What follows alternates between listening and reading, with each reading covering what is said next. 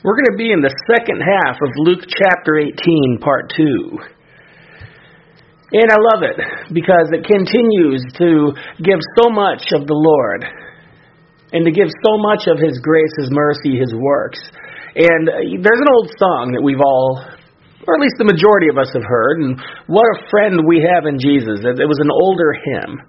And I don't know how old everyone is that listens, but no matter how old you are, it should be a favorite of ours because we have a friend in Jesus, because He is our best friend. He is the best Father. He is the best thing that's ever happened to us and the best thing that's ever happened to this world. And as we go through the Word of God, we see that, especially through the Gospels, through the recorded actions, through those closest with Him. And it's amazing when you stop and you read the Word of God, and when you really study it, and when you really look into it, and you think to yourself, and you try to envision yourself right there, to see His glory, to see His power, to see His grace, and the things that are just unfathomable to the human mind. And what a friend we do have in Jesus. He is the best friend that any of us could ever have. And I tell you, if it weren't for Him at times, I don't know where I'd be. And I know there's others out there that could attest to that. But the Lord, again, praise Him for His placement of people in our lives, for the placement of things that He's put in our lives, and for the things that He gives us in the forms of gifts and grace and mercies and so on and so forth. And we're going to see that today. We're going to see, again, these diverse teachings from the recordings of the Apostle Luke in chapter 18 and part 2. And again, such richness comes from all these things. You know, we know that with God all things are possible. Because I've never heard in the vocabulary of God the word impossible. Now, the only thing that is impossible with God is that He cannot sin. He cannot lie. He cannot learn. He knows all things. He is perfect. But impossible in His vocabulary? I don't think so. There is nothing impossible with God, and nor is it in His vocabulary, which is the neat thing about the Lord. And you know, it's amazing. We saw that through the works of Christ. What we see as impossible, He made possible. And I love quoting the wise preachers of the past. A lot of us have probably heard of, I like to quote Charles Spurgeon, that well-known English preacher. But also, right around the same time of the 1800s, during the time of Charles Spurgeon in England, we had another well-known preacher by the name of D.L. Moody here in the United States also, who was, again, a very well-known, respected preacher of his day.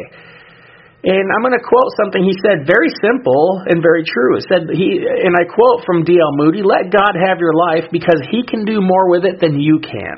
And how true that is. You know, again, I just love these guys. You know, they really knew the Lord. They really walked close with Him. You know, and again, the blessings of the disciples giving us, the apostles giving us the Word of God through the Gospels, the good news, showing us exactly who He was. His words, you know, the things that we had seen. And I've said it before, some of my studies in the past were just simple readings of only the words of Christ, because I read from a New King James Version Bible, and mine has the red words, the red letter edition, if you will, which are the words of Christ. And those, there was a time where I felt led only to read His words. I've read the Gospels, I've taught them, but I just wanted to hear His words. I just kind of read only the red letters. And I wanted to hear what He had to say. And I got to say, you know, I got to give it to these guys for the way they put things, the way they were able to document the words and the actions of our Lord and Savior was a blessing to us all. And so, again, as we go through each chapter, I pray that, again, that you are being blessed. I've been blessed, again, not just to study it, but to teach it, because it does so much for you. I pray that it goes beyond just a good read. I pray that it goes beyond just a good thing to hear for a temporary fix.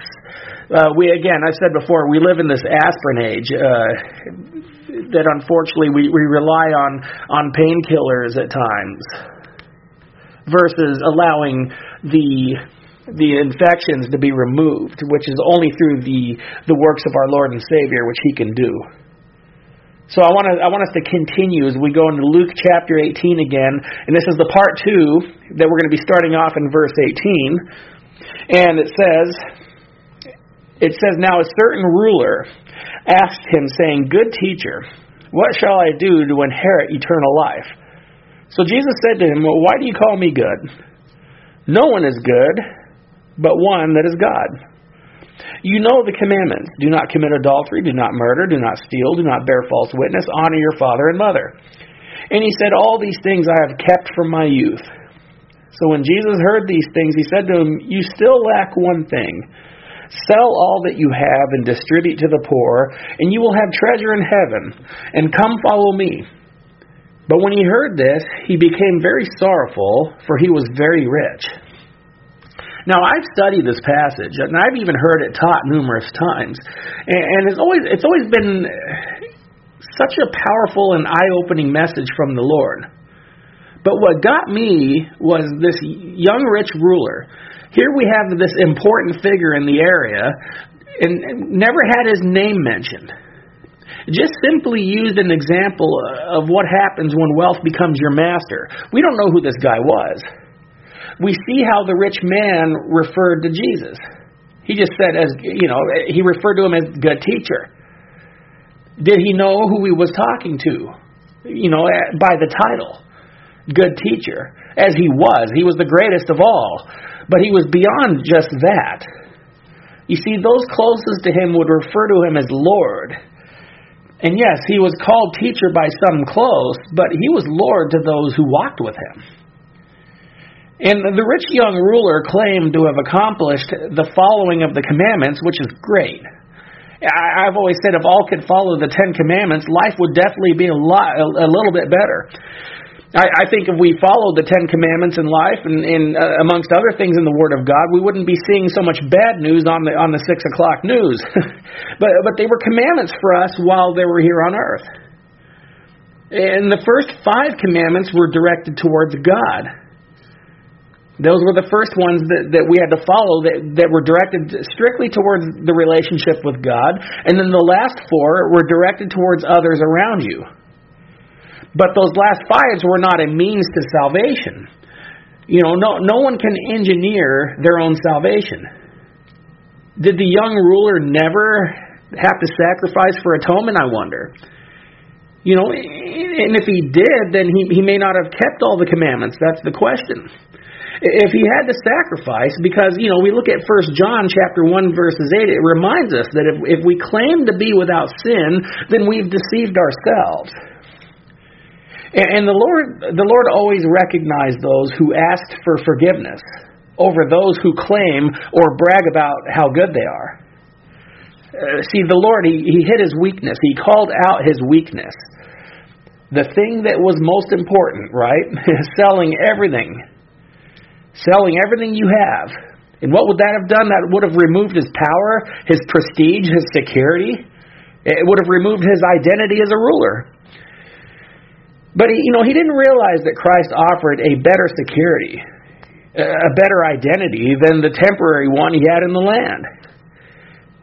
Many in their minds, they think that the Lord says to get rid of all you have, and that's not the case. But it's good to rid of things that keep us from God. See, notice how the Lord said, sell what you have and give it to the poor. He didn't say, give it to me or one of the disciples to put in the bag for the ministry. Give it to the poor and then follow me. The Lord had no issue with the fact that the rich young ruler had riches. He had an issue that the riches had the young ruler, which can lead to the breaking of the commandment of not coveting. You shall not covet. And a large majority of people who have obtained wealth have blatantly admitted to wanting more. And that is the problem with people who have obtained wealth, because once they've obtained it, they want to get more and more. And that becomes the breaking of the commandment of coveting. It's a form of coveting, whether we like it or not, it really is.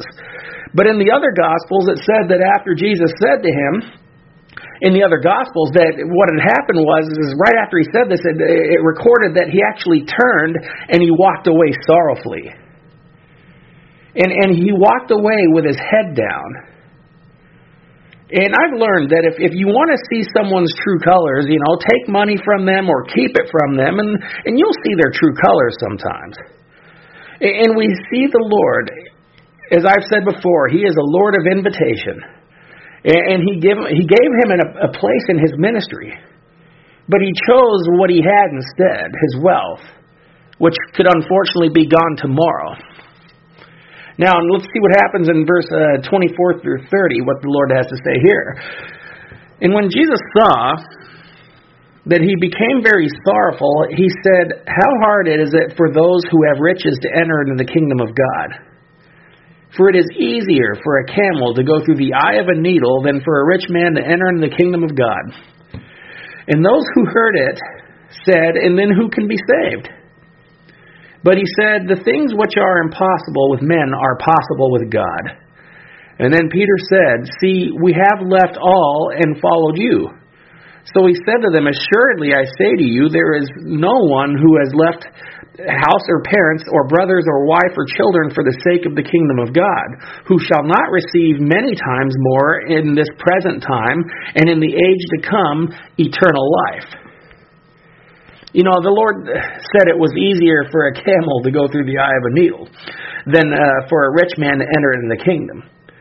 Again, not impossible, but the belief then was if you were a rich man, then it was a sign of God's blessings. That was the belief within the culture of that time, especially within the Pharisaical movement. The Pharisees believed that if you were wealthy, then that was you were in God's graces and you were in His favor. And with some people that very well could be, because again, God knows a good steward when He sees one. But He also is going to keep somebody from something that's going to destroy them, because God does allow some with the blessings of wealth as He gives to who He entrusts as the steward.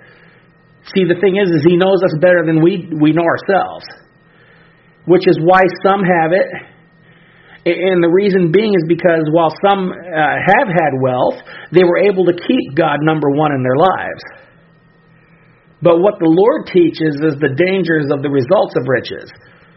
Even the Apostle Paul reminds us later in 1 Timothy in chapter 6 that those who desire to be rich fall into temptation and a snare and into many foolish and harmful lusts, which drown men in destruction and perdition, which means damnation. And for the love of money is a root of all kinds of evil. And that was in 1 Timothy chapter 6. And see, salvation was offered to all. To the rich, to the poor, the middle class. And the need for the Lord is needed within all people, classes, and situations in life. But the question is how much of a want is there for the Lord and the salvation that He offers? I like that, Peter made the comment that we left all and followed you, he said. They had their fishing business.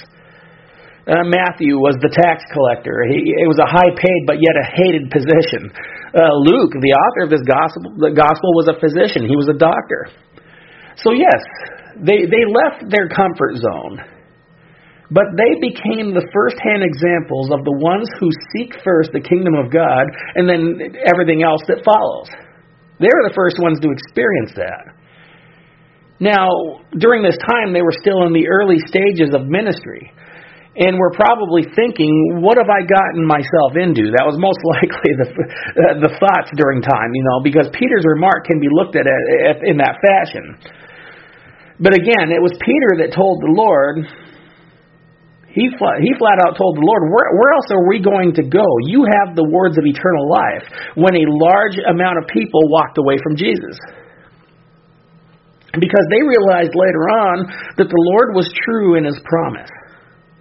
Read Peter's 2 epistles and see everything he said. He was one of the most excited spokesmen of the Lord's blessings and promises later on in life as he experienced it. And whatever the Lord wants to give, whatever he wants to give out is fine by me. The first thought, in some maybe wealth, of course, but if it's going to destroy you down the line, he will not allow it. And therefore, we should be thankful for it. He will have many other things in store. If one lacks contentment, then, he could fill the void. If it's a lack of spiritual peace, maybe lack of integrity or wisdom, it can all be filled. And it may not be in the form of a worldly gift, and there might be some that are, but all I know is that the Lord blesses with abundance. But it's an exceeding joy to know that a loving Lord and Savior is pleased to have you on His side. I myself am just overjoyed with what He has allowed me to do for Him, and most of all through Him. And that's the difference maker, is that what He's allowed me to do for Him, but I had to recognize that everything I do for Him was only because it's being done through Him, not on my own abilities. When He chose the 12 disciples, He didn't choose them because of their abilities. He chose them because of their availability. The ability came within their training with the Lord, and then the giving of the Holy Spirit. And then the abilities came, but that came later. But again, it was about the availability, and that's what He's looking for. The ability will come through His blessings and gifts. And again, not through my ability, I have none outside of Him. And so, in verse 31 to 34, we're going to see a prediction here from our Lord. He says, "Then He took the 12 aside and said to them, Behold, we are going up to Jerusalem, and all things that are written by the prophets concerning the Son of Man will be accomplished. For He will be delivered to the Gentiles, and will be mocked and insulted and spit upon. They will scourge Him and kill Him. In the third day He will rise again." But they understood none of these things. This saying was hidden from them, and they did not know the things which were spoken. At this point, the Lord was preparing them for what was to happen. We had the Passover feast was about to come. So it was no surprise that they would be in Jerusalem to the disciples at this time. They knew they were going to be in Jerusalem because of the feast. But they weren't sure about what was coming in the crucifixion. So why now be told? Now, there's that saying again that timing is everything. But the thing is that God's timing is perfect, and it's always on time, and as well as everything else in life that He has to do with. If they knew from day one what was to happen to Him, how would they be affected? Would they stay? Would they flee? Only the Lord knows. But see, He made known the fulfillment to come from the prophecies of the crucifixion. We have Psalm 41:9 and the betrayal. We can look at Psalm 22:16 and Isaiah 53:4 in the crucifixion. And then we have Psalm chapter 16 verse 10 in the resurrection. It's just some of the most known and used out of over 300 prophecies recorded regarding Jesus Christ. And looking at the Old Testament, it did not explain in step-by-step detail of what was going to happen, as of the horrific things that did happen. It only mentioned increments of things, but it was not put into detail until the event of the day of the crucifixion. Jesus, all He did was give them a little insight in the details of what was to come. But they didn't really grasp it all until they had seen Him risen. The timing for all of this is perfect around the Passover, is it not, right? Because this Passover. This happened way back when, during the time of Moses in Egypt. Because Pharaoh, who was deliberately challenging God, who enslaved the Jews, he would not release the Jews from slavery. So God was going to send a death angel to kill every firstborn Egyptian male. That was the last of the plagues. God had been warning Pharaoh 10 times. This was the 10th time that Pharaoh was warned. Everything happened. All these horrible things happened in the land of Egypt. darkness over the land. The Nile River turned to blood, and frogs inhabited the kingdom everywhere. All these crazy things were happening, and yet Pharaoh continued to fight. And so the last one was that, okay, that did it. A death angel is going to come and kill every firstborn male in the Egyptian kingdom. So the Jews were instructed to kill a lamb and take the blood of the lamb and put it over the doorpost of every house of the Jews in the area. And he said, when I see the blood over the doorpost, I will pass over you in the plague to come. And for the sacrifice of the Lord to come right around Passover was again perfect timing. Because every year they would celebrate the Passover feast, which was just one of 7 ordained feasts in Israel that God ordained to be celebrated. Because he was the lamb of that day on the cross. And for those who have received him are like the ones who had the blood on the doorpost back in Egypt. Death will visit everyone. But eternal life will be to those who receive the Lord Jesus, the Lamb of God, and the death angel will pass over you as the Holy Spirit will enter and be with you. And by that comes salvation. By that comes the passing over of the death to come that could happen. So during that time, this was right around the time of the Passover, and again, perfect timing. The Lamb of God, Christ Jesus, being crucified, right close to that time of the Passover celebration. But yet, I don't think, unfortunately, the people realized that. So praise God that we got to that we have the Bible to see the miraculous timing of God's hand. In verse 35 to 43. See, this is an amazing thing right here because, we see the heart of the Lord. And the Lord knows what he's in for, but, he just can't help himself but to help somebody in need. It says, then it happened as he was coming near Jericho, that a certain blind man sat by the road begging. And hearing a multitude passing by, he asked what it meant. So they told him that Jesus of Nazareth was passing by. And he cried out, saying, Jesus, Son of David, have mercy on me. And then those who went before warned him that he should be quiet. But he cried out all the more, Son of David, have mercy on me. So Jesus stood still and commanded him to be brought to him. And when he had come near, he asked him, saying, what do you want me to do for you? And he said, Lord, that I may receive my sight. And then Jesus said to him, receive your sight, your faith has made you well. And immediately he received his sight and followed him, glorifying God. And all the people, when they saw it, gave praise to God. So again, being at the right place at the right time was definitely this blind man's blessing. Really, what it was for him was divine appointment. This was the account from Mark chapter 10. This guy's name was Bartimaeus. He was a man who was blind from birth. And Bartimaeus, his name means the son of the unclean one. Which this was an indication that he was born from what you would call a venereal blindness. Sometimes like what would be called a gonorrheal blindness. And it was common when someone was, unfaithful, if you will. The mother would be infected with the disease.